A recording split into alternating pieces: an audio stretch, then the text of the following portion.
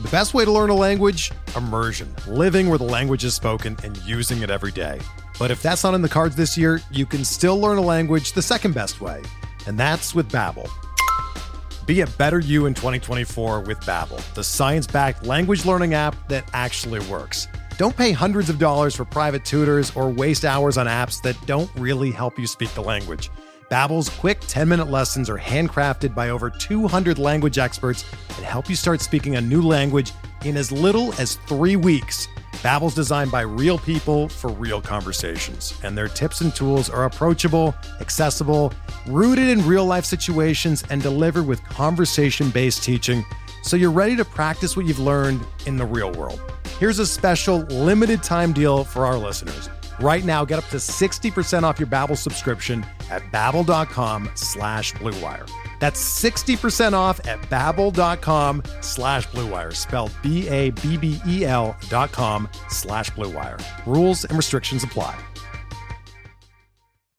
Before we get started with this episode of Benched with Bubba, a couple things to talk to you about. First, the Listener League. League 2 is up and running.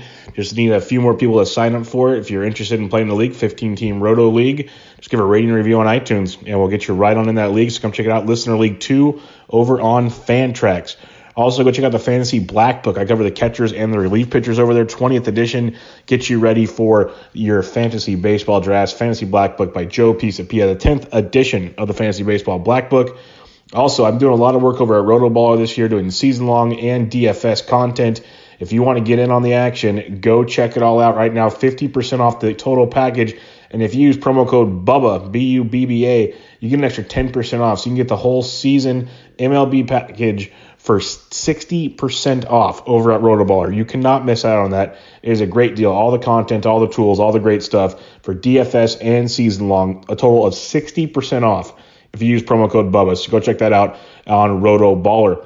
But for now, speaking of RotoBaller, I got a special guest on Benched with Bubba, episode 253, talking spring training, some advanced stats like outs above average, barrels, TGFBI, and more with Eric Samulski of RotoBaller. Hope you all enjoy.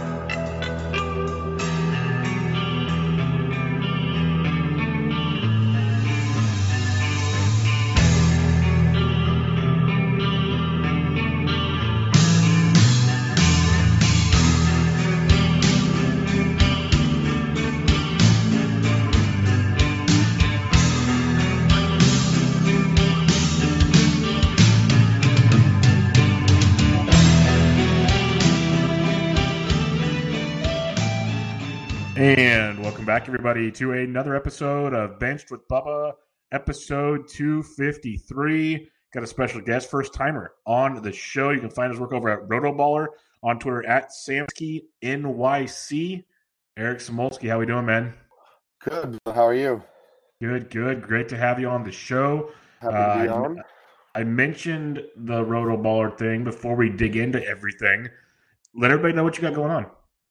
Yeah, so I'm up on RotoBaller right now. Been doing a couple of different pieces, looking into barrels, who's got some regression coming their way, who had some progress last year, whether that's sticky or not. And then I started looking into that StatCast OAA metric, which is outs above average.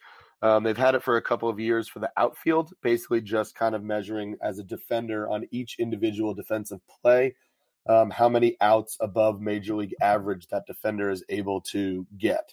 And they released it this year with the infielders as well. So now you kind of get a whole sense of a team's entire defense, how good that defense is. And then the cool thing about StatCast is you're able to check that when a pitcher is on the mound too. So I can look up a particular pitcher and see the quality of defense that his team plays in general, but also while he's specifically been on the mound. So it's a brand new thing that they've got with all players. So we're just kind of playing around with it and then seeing what we can pull out from it. Yeah, I'm looking forward to seeing how deep it keeps going. It's fun seeing all the new metrics. I know I felt like an idiot once I asked you what's OAA once you said them. Oh, yeah. No duh. No, Yeah, I mean, that made sense when you said it. there's new things coming out every day. Once you kind of keep up with something, there's a new thing coming out. Well, I didn't know if it was a StatCast or a Rotoballer thing because like Rotoballer, we have RBEVR and all these different things. Yeah. So I'm like, okay, so what is this? And then I'm like, oh yeah, that makes sense. No, it's I haven't done a math or a numbers class since college, and every time I'm getting back into baseball, I feel like I'm getting that dose of numbers and math and all that. And I've said it for like people that maybe listen back to like episode 1. I still kind of can be at times. I will never say I'm not. I was very Neanderthal like type person. Sure. When it came to any new stat, I was like, nope, this is the way we do things. And I've embraced them and I keep learning them, and I have so much more to learn. Like I have nowhere close to probably you and many others. Like I'm always learning every day. That's one thing that's cool about hosting the podcast is I get to learn things all the time. It's cool. I made the same transition. I mean, I used to play, and I kind of did the whole old school, like I judge everything by my eyes. If I see the way the pitch moves, if I see the way the swing looks, that's more important than anything else. And I think you just kind of realize the more you watch, the more you pay attention that, it doesn't have to be all or nothing, that middle ground is super interesting. And, kind of like, what I've had to learn to do is it's similar to when you look at a particular player, right? And there's that new sleeper that everybody's infatuated with, and all of a sudden, that draft price soars because everybody's focused on that guy. And it's the same thing with a stat. You get a new stat, and it's all everybody wants to talk about. And sometimes we have to take a breath and see that it's just one in a number of stats and try to see which ones are really, more useful. And sometimes it's interesting, but maybe not actionable. 100%. Like we're seeing more and more of these guys say that are doing the heavy lifting, and then I get to kind of act like I know what I'm talking about. Exactly. And I'm like, and they're showing how barrels are one of the stickiest, best stat. They're showing, line drive, exit velocity is pretty strong. Then there's all these other ones they're nice, but are they really worth, trusting so often? So it's interesting to see how it all plays out because each stat tells a story. It's how you put each story together to give like the overall picture. Exactly. And that's the fun part about it. And you mentioned how you played, and you used to be like all the just with the eyes. And I'm 100% with you because that's how I was, and I still feel like I am. I feel like I've made it maybe like a 60-40, like 60%. I still trust the eye test. As a guy like yourself that played, like baseball, superstitions, a lot of streaks, like you're feeling it or you're not. Like I tell people for my season long approach on things, doing daily fantasy helps me so much because you learn the splits and when guys are streaking and like all these different types of deals. And I still think there's a lot to it because there's no way to mathematically analyze if a guy's, on a hot streak type thing. Right. There really isn't. And so I still use it. How much do you say you still use the eye test when you're evaluating? I think I still use it as much as I can. I mean, the beauty of, Major League Baseball is a little behind all of the other sports in terms of, being able to get a lot of access to clips and all that online. It seems like, people are talking about it right now with all the spring training games. There's not a lot on TV. Anytime you get a good clip or an at-bat up on Twitter, somebody's going to come up and pull it down. So, it's not as easy as some of the other sports, but, in 2020, we're still pretty spoiled with how much we have access to online. So I try to watch, as much as I can of, pitchers and certain hitters at bats. And I think, I trust my eyes, I guess. I mean, I trust numbers, sure. But I guess I try to make it, if I can see a guy, I think I trust what I see. And just kind of hope that, maybe it clarifies the numbers a little bit, but I look at how easy it is, I think your point, to take a number and maybe take it out of the context of the game. In particular, like recently, I think my big pet peeve has been how easy people make it seem to just, if he just raises his launch angle. He just has to raise his launch angle. So easy to do. Just do it. Try to raise your launch angle, guys. Come exactly. on. I mean, raising your launch angle changes an entire swing. So like my guy right now that, I'm a little bit lower on than everybody else is Yandy Diaz, because everybody's like, well, he has a 5.4 launch angle. If he just raises his launch angle with how hard he hits the ball, then he's going to, crush 25, 30, whatever homers. But sure, in order to raise his launch angle, he needs to change around his entire swing. And yes, these guys are gifted hitters, and a lot of them can do that and still make the same quality of contact, but not everybody. It's not a given. I mean, I think, you saw last year with somebody like Travis Shaw, who was a 30-plus home run hitter and then changed his swing, and all of a sudden he couldn't hit anything. And he said, he changed his swing and he couldn't get out of his own way. So, sometimes it's not as easy as the numbers make it seem. Yeah, and there's guys like Daniel Murphy that have proven you can do it. Like, it's possible, but like you're saying, it's like for every Daniel Murphy, there's probably 20 guys that try and just makes them worse. Yeah. So it's so hard. Like, look at Wilson Ramos, for crying out loud. I think his launch angle was literally 0 last year. 0. So just imagine what he could do if you wanted to play that game. But yeah, that we can go down a rabbit hole on this kind of stuff. Oh yeah, the whole time. But let's get back on track because you got a TGFBI pick to make on Aaron. I do, yeah. I'm on the clock. I'm on the clock right now. So we got to get that before you get the dreaded auto pick. But we got to go over some recent spring training news real quick, just to keep people in the loop on what's going on and kind of how we would approach the situation. And we'll start with Giancarlo Stanton, calf strain, another injury from Giancarlo. I was telling someone at least it's not like a core injury like we've seen in the past, but it's still a calf injury. They're already saying he's probably going to miss the start of the season. He's been going after pick 100 in recent online drafts, which is interesting. How are you approaching Stanton? Is there a price tag that you will be buying in on Stanton? I mean, sure. I never want to say never. I'm just super hesitant after all the years because, you're taking a massive roll of the dice. And I know where his ADP was. Everybody kept saying, why not wait and get Miguel Sano for, 40 picks, 50 picks less, and still, have some of that same power. If he's going after 100, I'm a little bit more interested, just because it's more in that range where you get out of him what you can. And if he's hurt and you have to release him or put him on the IL, if you're in a league with an IL spot and grab somebody else, then you're not wasting as much value as if he's your, third, fourth, fifth round pick. I think I'd probably need to see him drop somewhere in like the I don't know, man, like the 120s, 130s. I mean, right now Chris Davis is going in the TGFBI ADP. Chris Davis is 155, and that's a 40+ home run bat. I mean, I don't know that I can take Stanton at 100 if I can wait 50 picks and roll the dice on Chris Davis. Yeah, Davis is one that I like to compare. Miguel Sano at like 115 is a monster bat. You can get Franmil Reyes later on. There's a lot of interesting power bats if you want like a similar situation as Giancarlo. I'm a big Giancarlo fan. I was actually finally. I usually don't draft him early. When he's going in the 5th round, I was intrigued.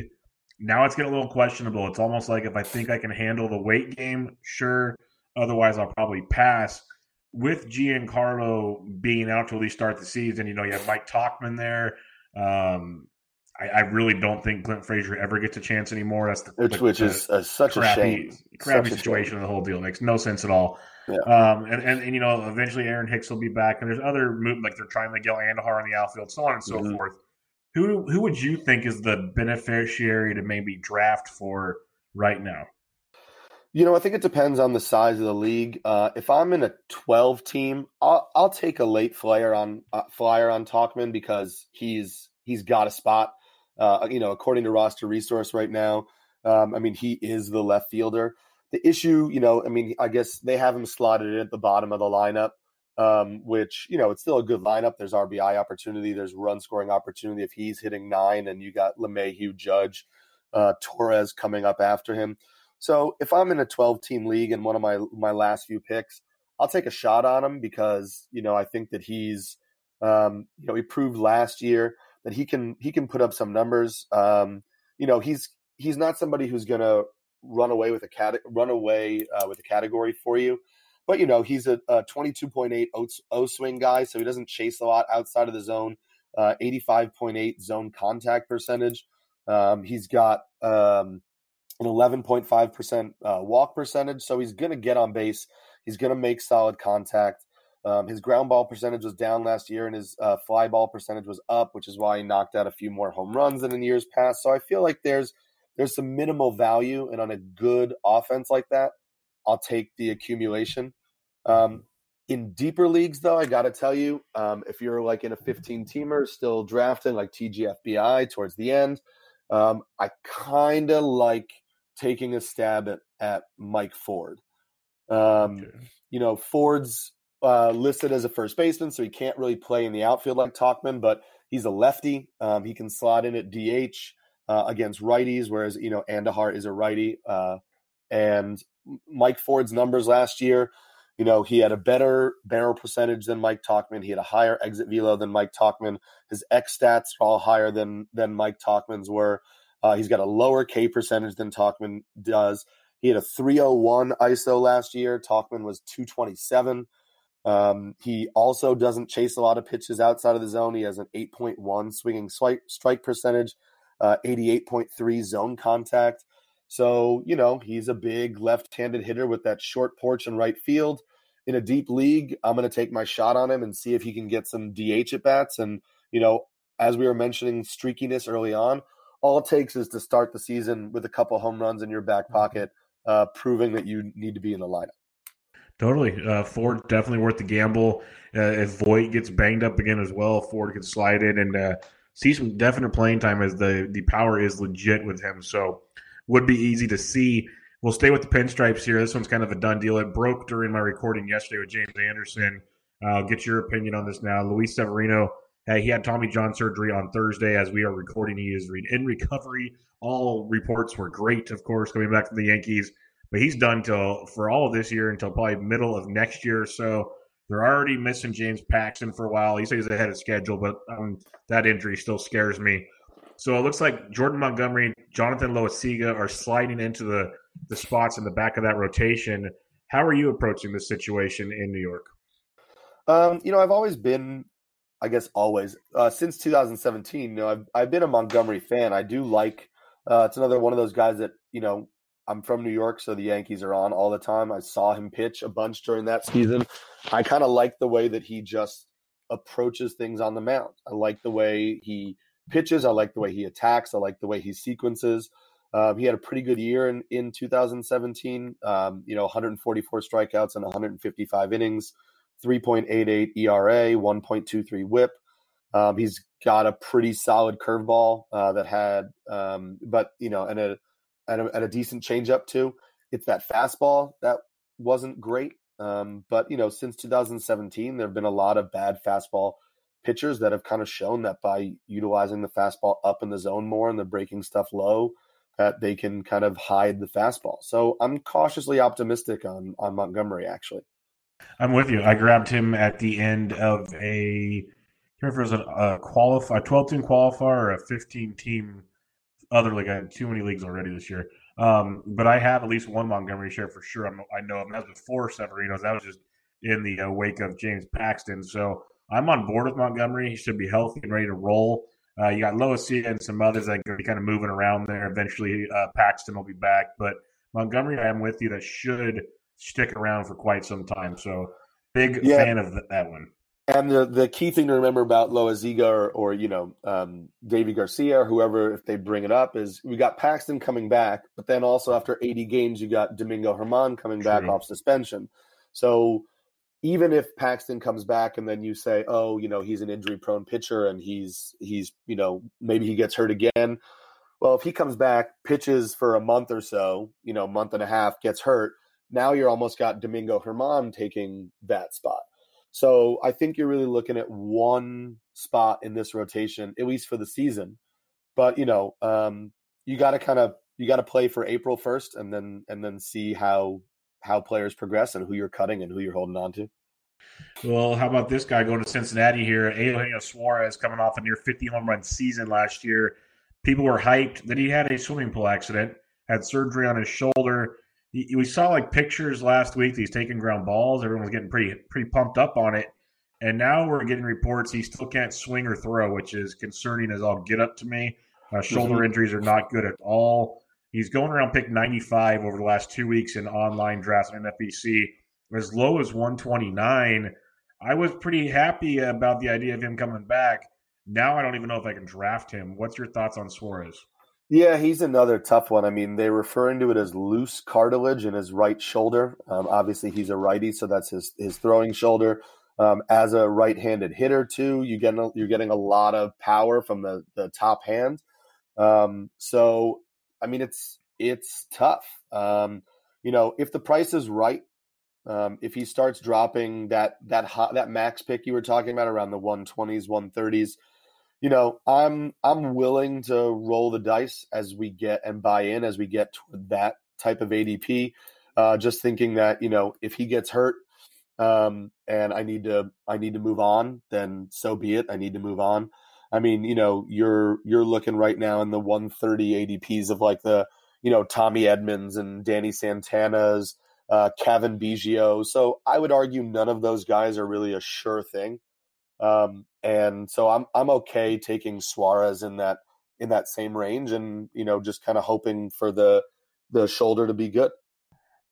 Yeah, the talent's no doubt. It's just a matter of what's that shoulder doing. So I guess we'll have to wait and see how that keeps developing this spring.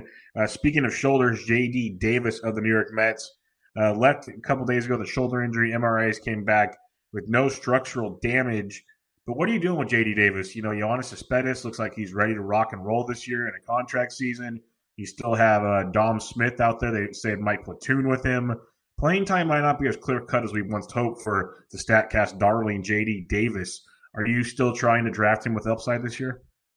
Yeah, I mean, I'm still interested in J.D. Davis. I mean, I think, all he's ever really done is hit. I mean, he hit throughout the minor league career. There was a brief, his first call-up with Houston, he struggled a little bit, but, I mean, for the majority of his career, he's proven he can hit. He's got some ability to move over the field. The Mets have a long history of having guys get banged up. Listen, I'd love to see Cespedes out there, for the majority of the season. I'm not going to shy away from J.D. Davis because of Cespedes. If it happens, so be it. It's been a while since he's been on the field. So I don't consider that a major threat right now, especially when you look at where J.D. Davis is going in drafts. I mean, in the TG FBI draft, his average pick is 176. So nice. You're already talking late enough in drafts where he's going that I still think the upside is worth it, especially because you're getting that multi-position eligibility.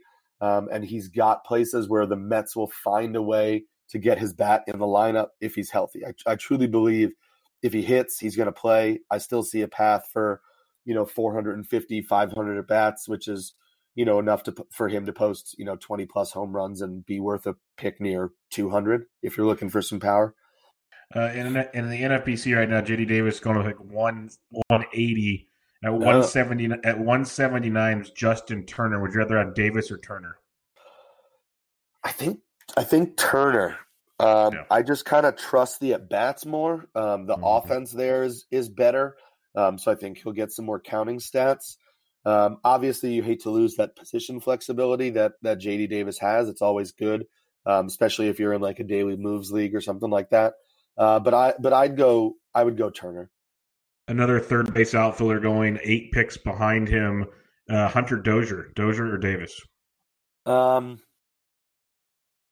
that's a tough one. I think they're very similar players.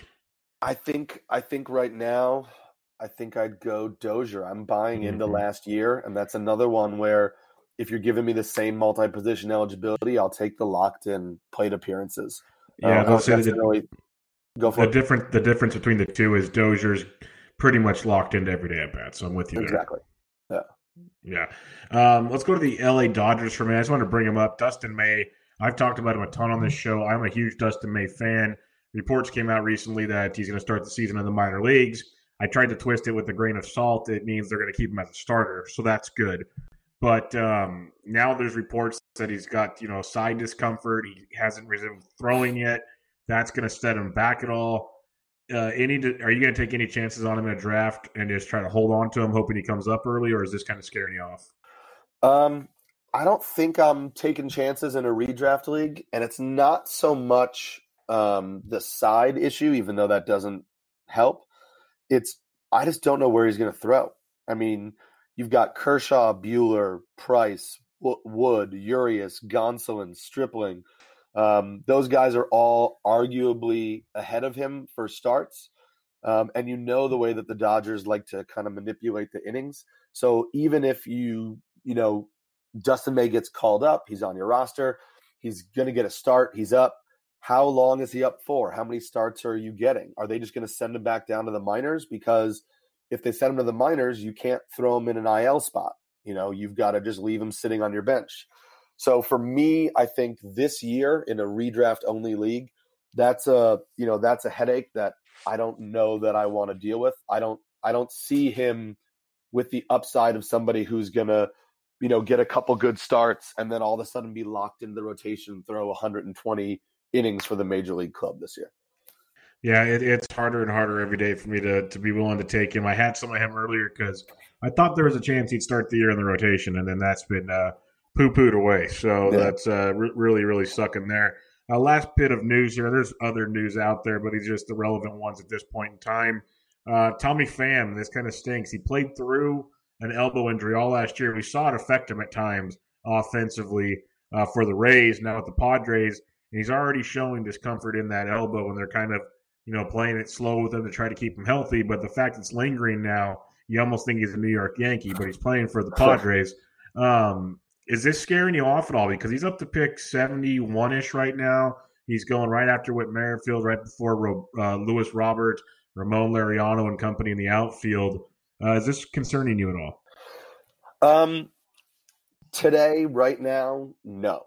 I did a little digging as much as I could. I mean, this is, one of those things where we're getting some vague coach speak from the organization. But right now, what I read is that they're referring to it as general soreness. Now, he had an elbow issue. He's going through a rehab. He's going through a throwing program. I think anytime you're trying to, rehab a ligament, soreness to me isn't a concern. I mean, soreness when you're working back from a prior injury would be normal. If it was pain, then, I'm starting to get a little bit more concerned. He's also an outfielder. He's not a pitcher. So soreness in your throwing arm is not as big of a deal as somebody who's got to throw, 80 to 100, 120 pitches in a day. So if I take them at face value that this is just soreness that they're monitoring as he recovers, I'm not too concerned. But it's definitely something that I think is worth keeping an eye on over the next few days. Yeah, it'll be worth monitoring for sure. Let's go to the TGFBI now. This has been a fun one. Justin Mason, year 3 of this great fantasy baseball invitational he's created that has been great. My third year doing it. Is this your first or second year, Eric? It's my first year in it, and I've been watching from afar the last few years, and I kind of am loving this opportunity to get in and try my hand at it. Yeah, it's a ton of fun. I love how it's grown every year, and I think it's fun. This year, I'm in a league where I know only like 2 or 3 guys, which is fun for me because I love getting to know so many more people in the industry because there's a ton of great minds that are out there. What league are you in this year? I'm in League 19. League 19. All right. Who is in your league? Let's just start with the basics here. Let's see. I can go. I'm trying to pull up the document and see if I can go through the whole thing. Man, what is Eddie's last name? Eddie Alvarez, Almenguera. Yeah. Who's like, I think he was the number 1 overall player based on his last 3-year record. He's the so OG. That's fun. And then Adam Ronis is in the league, and I think he was nice. Somewhere top 10 in his overall performance. And then, there's a couple guys that I know that I read some of their stuff on Twitter. So it's Justin, I think it's Paradis, but from Pitcher List. Mike Maher's in there, Eric Halterman's in there, Stephen Humans is in there, Corey Steiner. So it's a pretty solid league. I mean, there are some guys I was familiar with before, some guys I wasn't, but just kind of seeing the way that everybody's approaching it, it's interesting to be in a league with a lot of sharp minds. No doubt about it. What round are you guys in right now? I'm about to make my 11th round pick. Ooh, I was outstanding. picking out of the 7 spot, so it's pick 157 right now. I have the 7th spot, and I'm 4 picks from my 11th round pick too. Ah, So before you make your 11th pick, why don't you sure. give us your roster so far? Who have you taken? All right. So I'll go down through it in order. So at 7, I took Mookie Betts. 24, I went Chris Sale. And then Altuve at 37, Blackman at 54, Nelson Cruz 67, Tim Anderson at 84, Mike Moustakas at 97. So that gave me all hitters and Sale. And then I loaded up or I went all pitching the last 3 spots and took Zach Gallen at 114. Bought into the Edwin Diaz rebound at 127, and then took Kyle Hendricks at 144 to solidify the ratios. I figure, him and Sale, I don't mind as a pairing because Sale will get me a boatload of Ks, and he can balance out for Hendricks, lack of Ks, but it's a real solid ratio floor for me. Are you assuming since you took Sale, you have no concerns about him, do you? I wouldn't say no concerns, but I just felt like my strategy going in was I was gonna get an ace, and then I like a lot of the starters going in the range where I took some, and then some guys still coming up later, like around the 200s, that are some high upside guys, a lot of young guys with a ceiling. So I knew I wanted an ace, an anchor, and I was hoping it was going to be DeGrom at 7. When he went right before me, I thought, I'll take the upside of Sale over, the Biebers and Flaherty's and, trying to wait around for those guys. I think that when he's on, he is arguably the starting pitcher number 1. And, I know that they're taking every precaution possible with his arm. I'm just going to roll the dice and kind of hope that it's not a multi-year thing. I think, he is a very competitive dude, and last year seemed to bother him, and I don't see any reason why he wouldn't have taken every precaution possible to make sure that whatever it was that was, plaguing him is fixed. All right, I see you got a little less than 20 minutes for this pick. I found your page here. Oh, so nice. I'll ask a couple more questions before we make the pick. I had the fortune of having Jacob DeGrom fall into my lap at 7. Mm-hmm. If Cole or DeGrom would have been available, would you have still taken Betts, or do you take one of the big guns? I take one of the big arms. I still, even with the way it fell out for me, I still like the idea of grabbing an ace and then loading up on the bats and trying to start grabbing pitchers around 7, 8, and 9. I think that's my strategy right now this year. Yeah, I don't mind that at all. When you went through here, I like the Tim Anderson pick. I think he's like sneaky upside in that one. I love Moose. I'm huge on him. I got Zach Gallen at the same exact spot you did, which is kind of funny. That's the only pick we share, but I have a lot of these guys in other leagues. But I love Gallen. I pushed it with my goal was I wanted Wheeler. I was actually going to take Wheeler at 97. I'm really, really high on him this year, and I had an eye on the ADP, and I kept seeing that his ADP, even in TGFBI, was around like 118. And I got greedy, and I thought, okay, I'm at 114. His ADP is close to 120. Maybe I'll push it. And Wheeler went 2 picks before me, and I took Gallen as my consolation prize, and I'm not too sad about it. I think Sale, Gallen, and Hendricks gives me a real solid floor of starters, and then I can load up on the upside guys and hope that 2 or 3 of them really pop. Yeah, no doubt about it. And when you took Edwin Diaz, it's funny because I took Gallen, and there's like 4 closers on the board. I'm like, okay, I'd love Diaz to come to me, and then Rogers, Diaz, Jansen, and someone else went off the board. So I took Brad Hand there, which I'm not like in love with Brad Hand, but he was one of the last big closers left. So in an overall content, you never want to root for injuries. But the Emmanuel, I don't know, is it Clase? Clase, yeah. So the Emmanuel Clase injury right now, at least it gives a little more breathing room for Hand. It's not one less guy breathing down his neck. I was happy to get Diaz where I got him. I saw, Ariel Cohen, who is also writing for Rotoballer right now. He's obviously a huge Mets fan, but he took Diaz in the 7th and was super happy about being able to get Diaz there. So the fact that I was able to get him in the 9th, I felt like it was really good value there. Yeah, no doubt about it. So you have one closer, 3 starters, couple outfielders, second base, shortstop, technically second or third, and your utility filled up. Where are you going with your 11th round pick? So I've narrowed it down to 3 different directions. So the first, I could go catcher and take Wilson Contreras.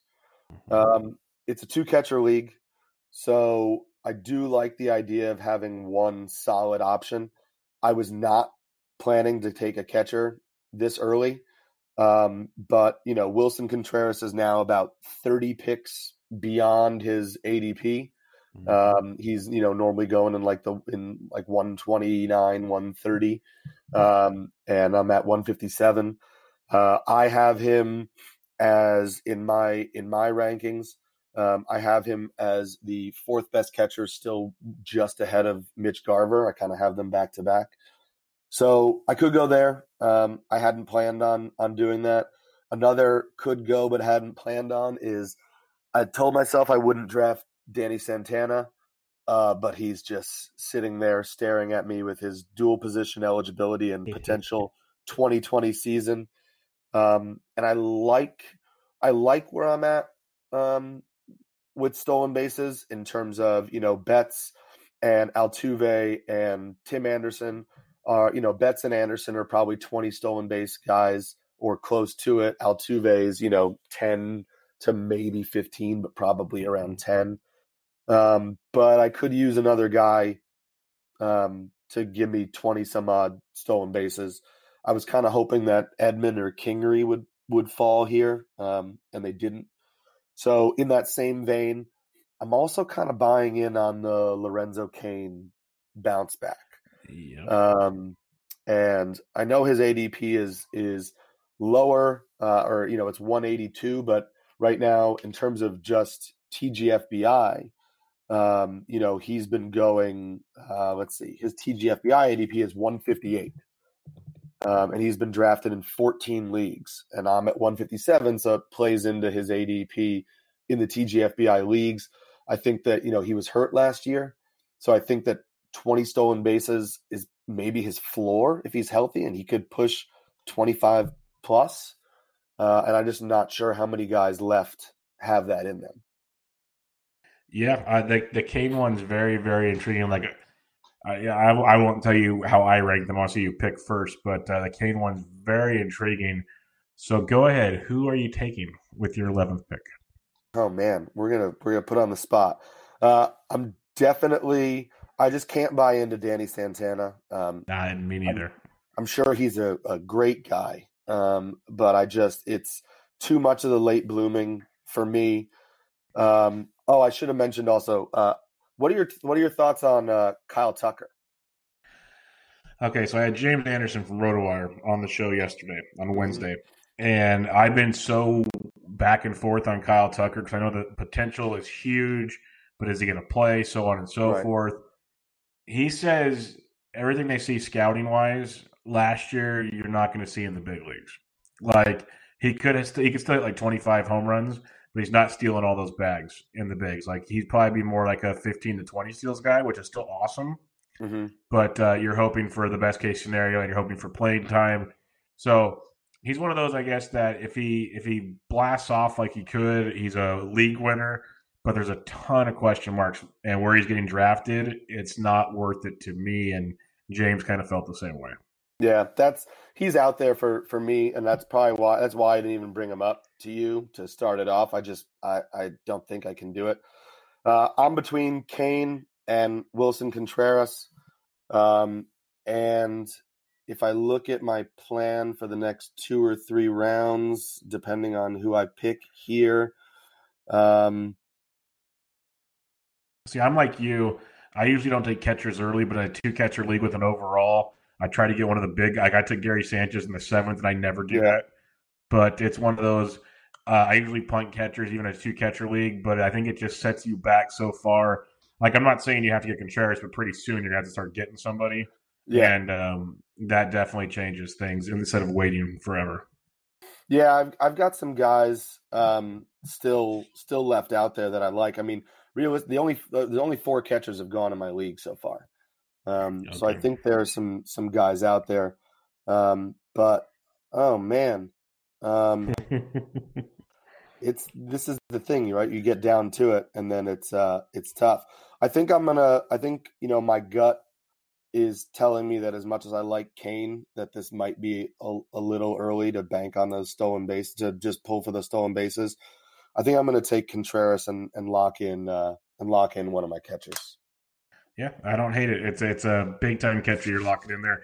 I like the Kane upside. I think there's a lot to like about it, but I think Contreras is the way to go in this scenario. Out of those 3 guys you mentioned, I think that's definitely the way to go. So Jose Contreras, or Wilson Contreras, sorry. I love it. Really intriguing play there. Can't wait to see where you go. Oh, auto picked Edwin Encarnacion right away. You got to love it. Guys on auto pick are God's blessings to drafts. Man. One of the night, like a couple nights ago, I was 3 picks away, and it was, just I had to go to sleep, put 4 guys in the queue, set the auto, and Severino was still at the top of the board because they hadn't taken him out yet. And I went to bed freaking out that I was going to have screwed something up and wake up with Severino on my team.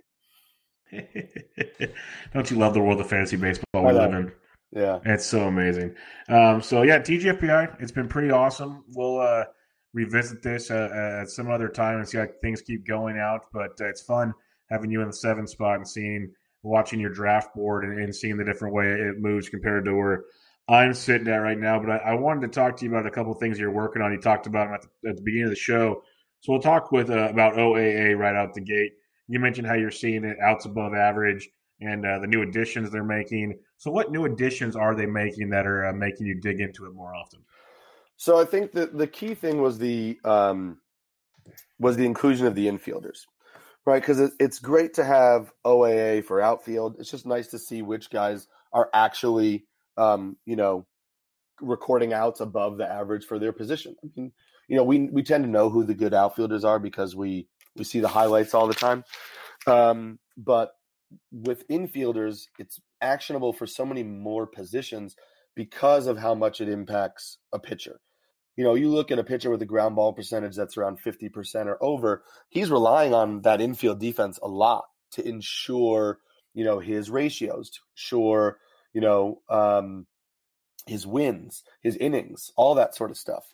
So the more information we get on the actual quality of a defense, the better. And what I haven't even begun to dig into is that is that OAA actually not only will say so for example, one of the biggest things that I found that was interesting was it'll break down by the position within the position that person is at too.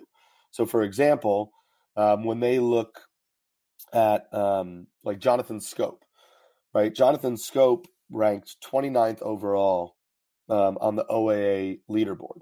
But if you click on his individual breakdown, it actually shows where on the field, not just the position of second base, his best plays came from. And that essentially he was most effective as an infielder when he was shifted to basically be playing over the bag at second base. So I haven't even begun to look at that, where you're thinking like, okay, so, as a normal second baseman playing, the position that where he's set on maybe 75% of plays, he was an average fielder. But when they shift him, he becomes above average in the shift based on positioning. So, because this is the first year they've done that, it's like, is that fluky? Is that kind of actionable information? Or is it just kind of is it propping up an otherwise average defender? So it's been interesting to kind of dig into that and compare it to, UZR and some of the other fielding metrics and try to see if it's, how much weight to put on it. So when you're developing these for pitchers, you said you broke some of them down. What are you trying to gain out of looking at the pitcher situation? Because like when I go to the outs above average leaderboard, it just the first page is Victor Robles, Javi Baez, Kevin Kiermaier, all these guys. When you're looking at it from a pitcher standpoint, what are you trying to garner out of that?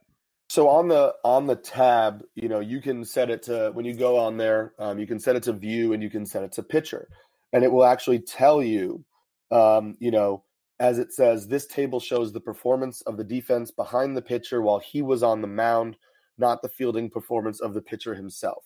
So you can see the way the defense performed while the pitcher was pitching.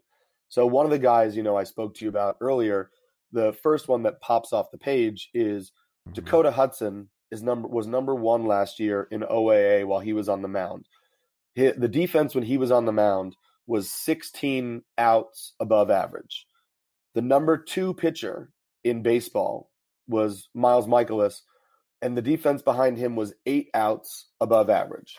So the defense behind Dakota Hudson was 2 times better than the defense behind the second best, or the number 2 pitcher in all of baseball.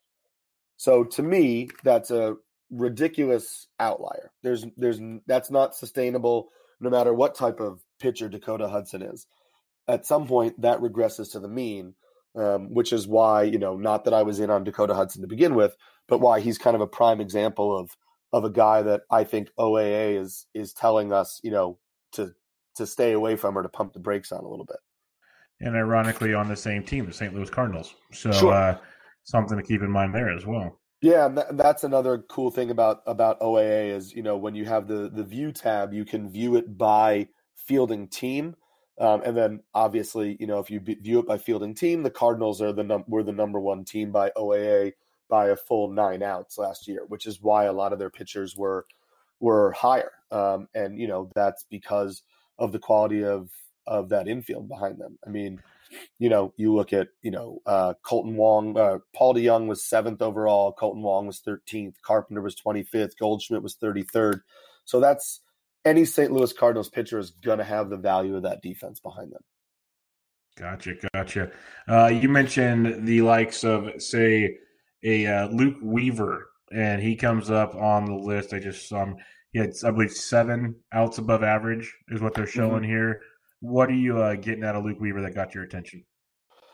So Luke Weaver was somebody I was interested in just because he's kind of being discussed as this prime sleeper right now. So I wanted to see what if there was anything actionable with Luke Weaver in terms of this being something that we could buy into. I think the key for me was then using the defensive metric. OAA itself doesn't explain everything, but it says, okay, this pitcher got better than average defense or below average defense. Why do we think that is? For Weaver in particular, I think he changed his pitch mix. So in the second half of 2018, he was a four-seam fastball, changeup, curveball guy. And in 2019, he started adding a cutter, and the cutter replaced his curveball basically, which was his primary pitch for just like a get me over strike. And that pitch posted a 263 batting average against, a 158 ISO. So it was huge for limiting contact. So when you look at it and then you say, okay, so he adds a pitch which is designed to get soft contact, which then is a pitch that requires or is then benefited by having a good defense behind you. So then that tells me a little bit more about whether that's actionable for Luke Weaver or not. And last year, the Diamondbacks had the 5th best defense based on OAA. So, you got a pitcher throwing to contact, getting ground balls, solid defense behind him. That tells me that a lot of that success is actually something that can be sustainable. Okay.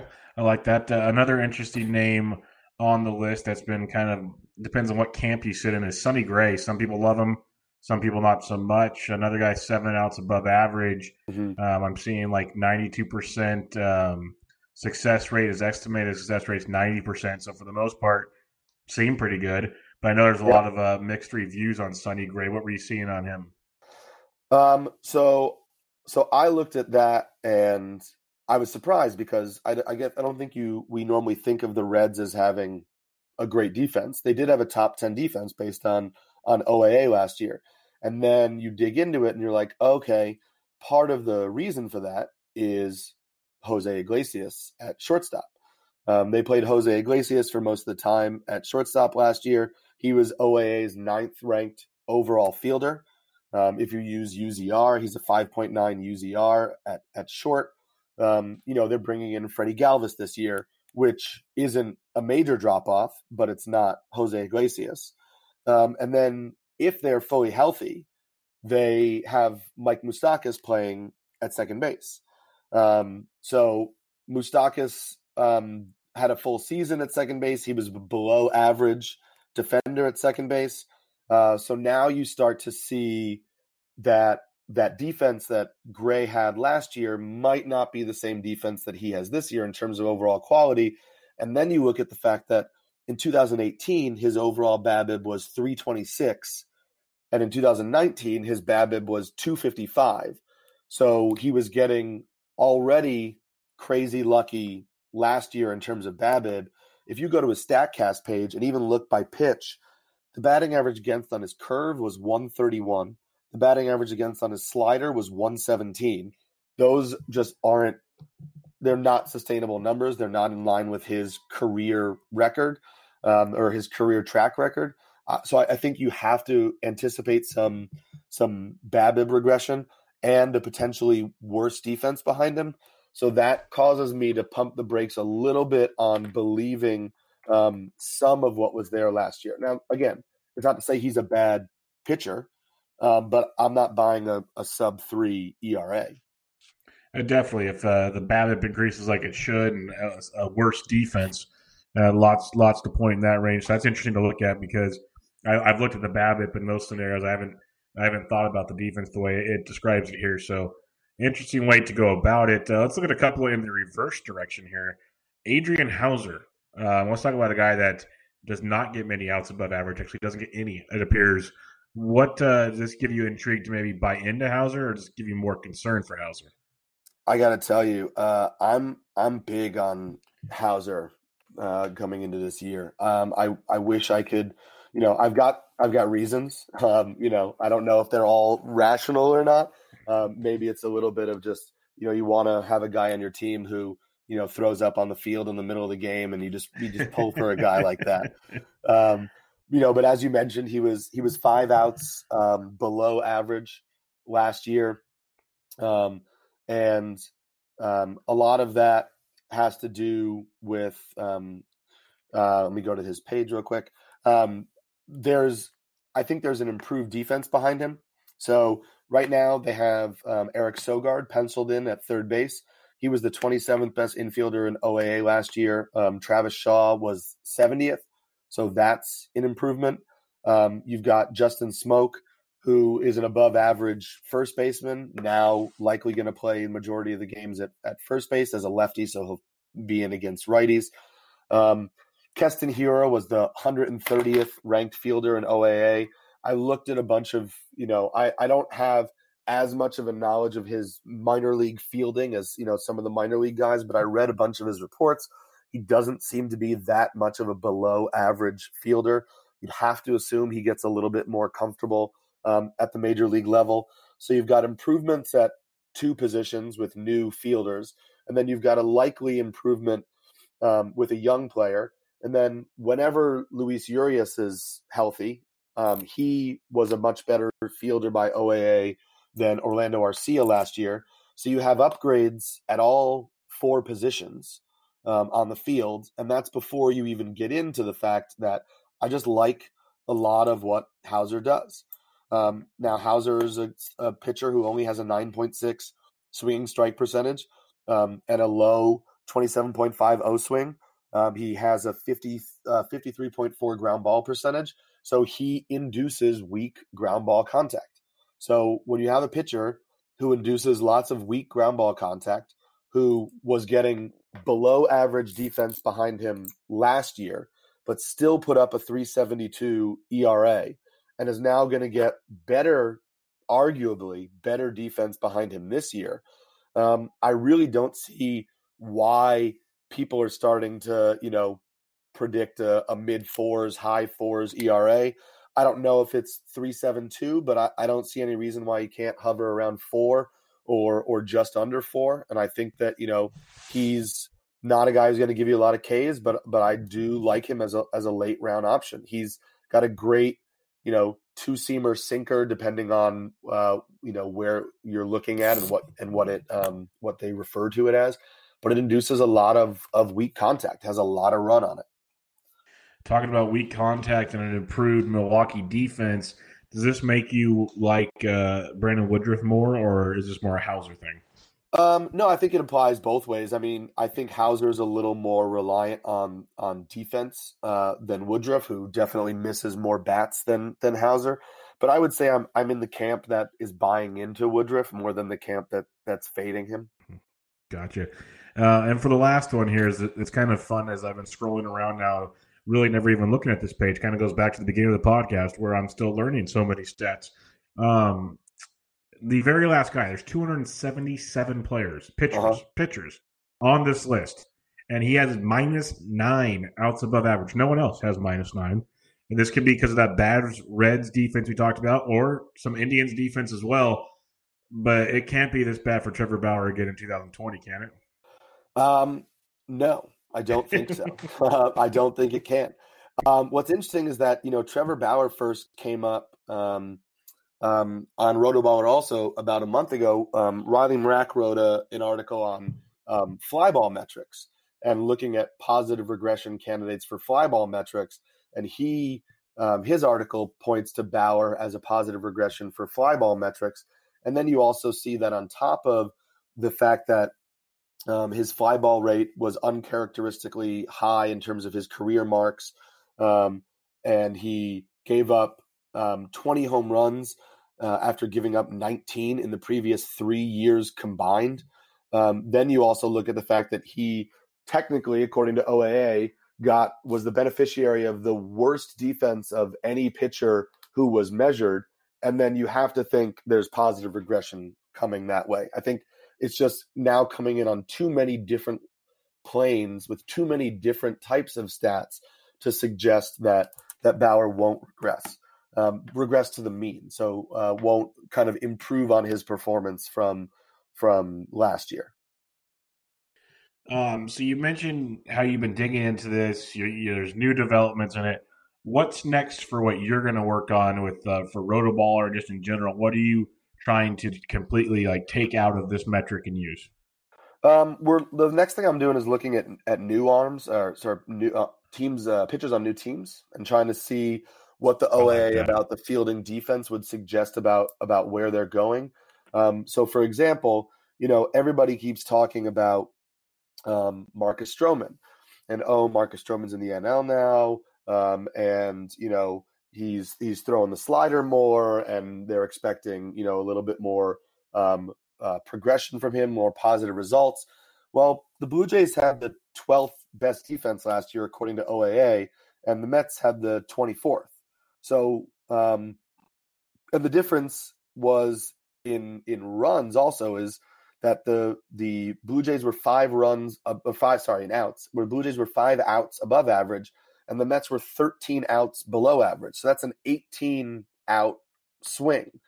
So if you're saying that Stroman is going to use that slider more and induce more ground ball contact, well, now he's off the turf, but he's got a worse defense behind him.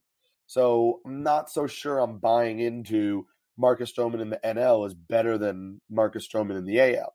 So things like that is what I'm digging into right now and trying to identify some guys whose moves I think were beneficial for them, and some guys whose moves may have been, kind of like horizontal or maybe even put them in a worse spot. Nice. Looking forward to checking that out. Last bit of conversation for tonight's show, barrel growth. I talked about earlier, barrels seems to be like the stickiest, most consistent kind of StatCast metric that we can use to show positive hitting, basically.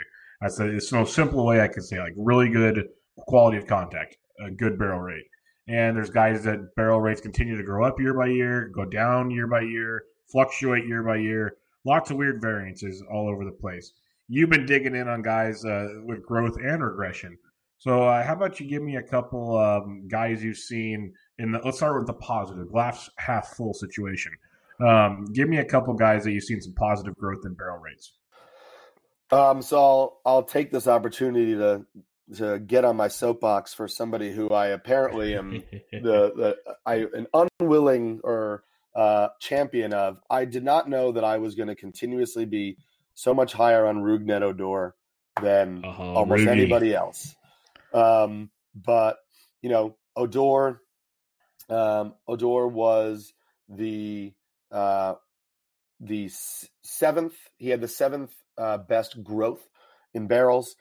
His barrels per batted ball event percentage in 2018 was 7.2. In 2019, it was 13.6. So he jumped 6.4% in terms of barrels per batted ball event. He has an 89.4 average exit velocity. He had 113.1 max exit velocity, which was basically only 1 mile per hour below Miguel Sano, who everybody says is, one of the most powerful hitters in baseball. And then you look at, it caused me to dig in on him a little bit more. You see Odor's O-swing has dropped in 3 consecutive years. Yes, his O-swing is still 33%. It's high, but it's a positive plate discipline metric. His walk percentage has increased over the last 3 years. So he's taking more walks, swinging outside the zone less incrementally over the last 3 years. He's consistently hitting for more barrels. He had 86th percentile hard hit percentage. He had a nearly 5-degree increase in his launch angle. And he has he's hit for 30 home runs and stolen at least 10 bases in 3 of the last 4 years. So a 30-10 guy going outside of the top 200 and a guy who's shown better plate discipline metrics and consistent barrel contact, I think I'm in on that. Yeah, I'm with you. I love me some Rugi. He's going about pick 233 right now over the last 2 weeks in NFBC online championships. It's one of those things, if your team is comfortable in batting average, I love getting the power speed combo. One thing I talk about on this show and other shows a lot is I want guys that can get me double digits in steals as many times as I can. Like, you can't do it with everybody. Like, I get it. You just can't. But especially in these later round guys, when you're taking gambles on bench players or later just options, like a Rougned Odor gets you 10 steals. You go get a Trent Grisham late, gets you 15-plus steals. Mm-hmm. Things like that to just help your team out so much more in an overall contest. I love Odor. It's one of those things. We've seen him do it in the past, and you mentioned the gains he had in all of his hitting stats, all the barrels, the EVs, all that stuff you mentioned. If he can just put it together, maybe at 250, my goodness, what he could do for your team. And it's funny you say 250 because Odor hit 205 last year. His K percentage was over 30%.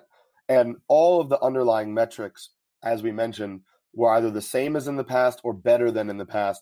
And his strike percentage was an anomaly. His strikeout percentage, was an anomaly. The year before, 2018, his strikeout percentage was 7 percentage points lower. He hit 253.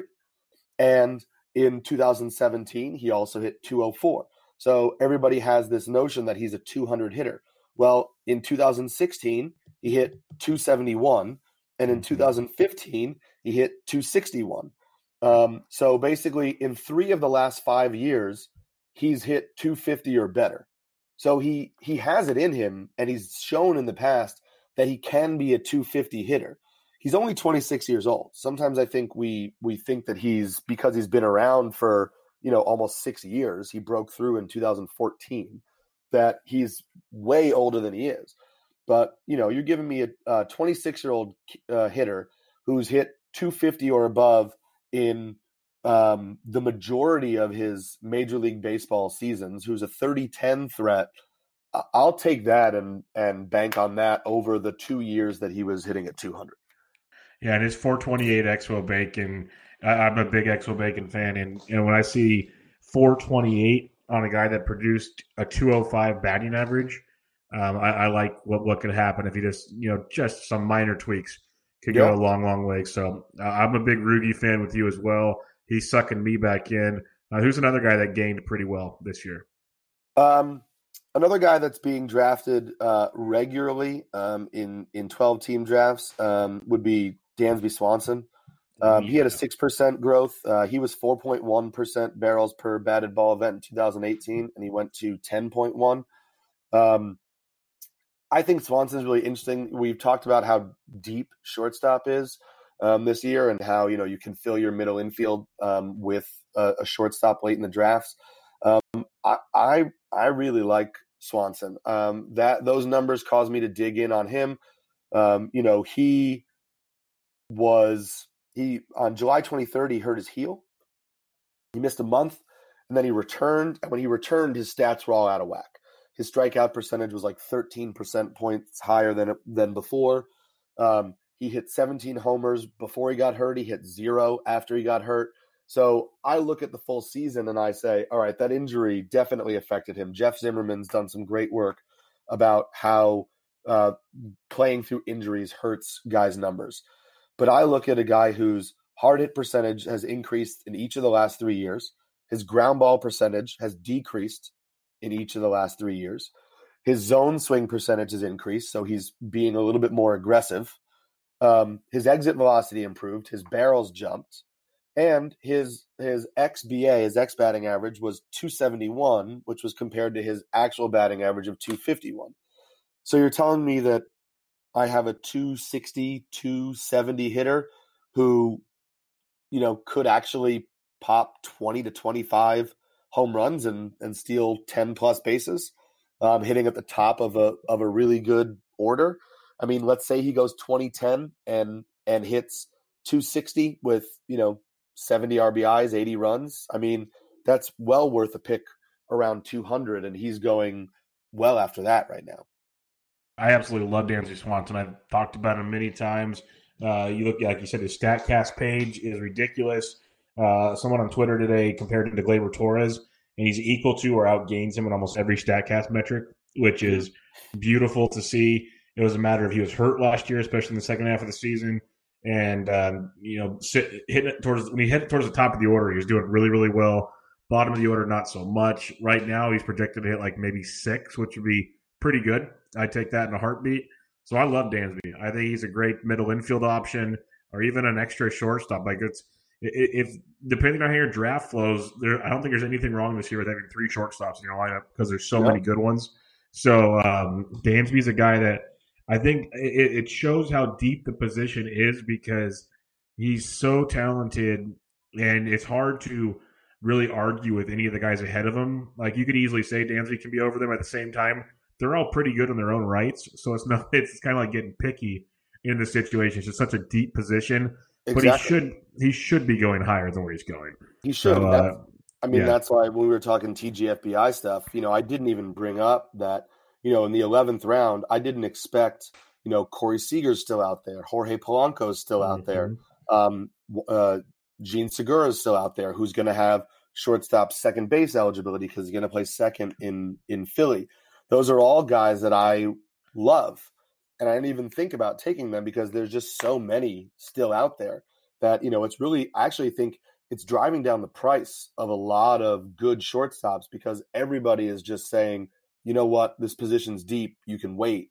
And then you can wait on some guys that should be going maybe 3 full rounds earlier. Yeah, no doubt about it. Give me one of the guys that's falling in the wrong direction. One of the guys falling in the wrong direction is actually Jesus Aguilar. And it's actually Jesus Aguilar and Eric Thames were almost kind of like exactly similar situations. So Aguilar was down 11.4% barrels per batted ball event to 7.5. Eric Thames was down from 16.7%, which is a crazy high percentage of barrels per batted ball event and likely unsustainable, to 9.3. But what I thought was interesting about both of them was Their exit velocities stayed the same as they were in their strong years. Their launch angles were still where we want them to be. Their sweet spot percentage was still up above major league average. Eric Thames' sweet spot percentage was basically in line with his 2018. Both of their K percentages went down, and Jesus Aguilar's walk percentage went up. So you're looking at guys who are still hitting the ball hard, are still hitting the ball at a launch angle that's preferable for home runs, are not striking out as much, and their barrels just went down. They weren't getting as much good contact as they did the year before. To me, I really think that, and this is something where we'll bring it all back full circle to the start of the podcast. I think sometimes you get things that stats don't tell you. Both of those guys are in platoon situations last year. They're not getting consistent playing time. There are days on end where they're sitting on the bench, especially when you're a power hitter like that. It is a lot of rhythm, seeing the ball. And when you don't get to establish that rhythm, when you have maybe an 0 for 3 or, an 0 for 9 stretch, and then you're sitting and you're kind of stewing on it for a while, there is a sense that if you're still hitting the ball hard in general, but I'm not getting as many barrels, what it tells me is they're a little bit off. Mm-hmm. They're not all off. It's not broken. It's not last year's Travis Shaw. It's something that's maybe these guys get out of a platoon situation or as heavy of a platoon situation as they were in last year, and they're able to regain a little bit more of the 2018 magic, which is actually kind of why I like them in their new situations. I mean, I think Aguilar is locked into plate appearances in Miami, and Thames is on the right side of platoon in Washington. And I kind of think at the end of a draft, these are guys who maybe the barrel percentage dropping is more of a red herring and is going to lead people away from them when we shouldn't be running away from them. Yeah, it's a good point, the platoon thing, because you can't get in a rhythm. Your timing's off. I think there's a lot to be said about that because Aguilar was just a mess last year. Mm-hmm. Absolute mess. Thames would have his moments, but still kind of sketchy. Like you mentioned, Thames goes to Washington, platooning with Ryan Zimmerman, still the strong side, and Aguilar shouldn't have any issue getting playing time. Actually, Aguilar is a very intriguing late-round corner infield type power bat that he's literally got 35-plus home run upside if he figures it out. He's going about pick 340. Eric Thames about pick 360 right now. There's some other guys like Justin Smoke at 357. You got Howie Kendrick at 351. Evan White for the Mariners at 349. So it's an interesting group at the back end of your first base corner infield type situation. Anybody else that stood out as drops? Randall Grichuk stood out as a drop. I mean, I do, one of the biggest drops was Chris Davis. I think that was just based on his hip. I'm buying back on him. I'm still buying back way in. Randall Grichuk is somebody I keep hearing about. If you need power late in drafts, draft Randall Grichuk. And sure, I mean, he had 31 home runs last year. He had 25 the year before. He can certainly hit home runs. I see an exit velocity that's lower than I want for a power hitter. I see a declining barrel percentage for 3 years in a row. I see a declining sweet spot percentage for 3 years in a row. I see declining X stats for 3 years in a row.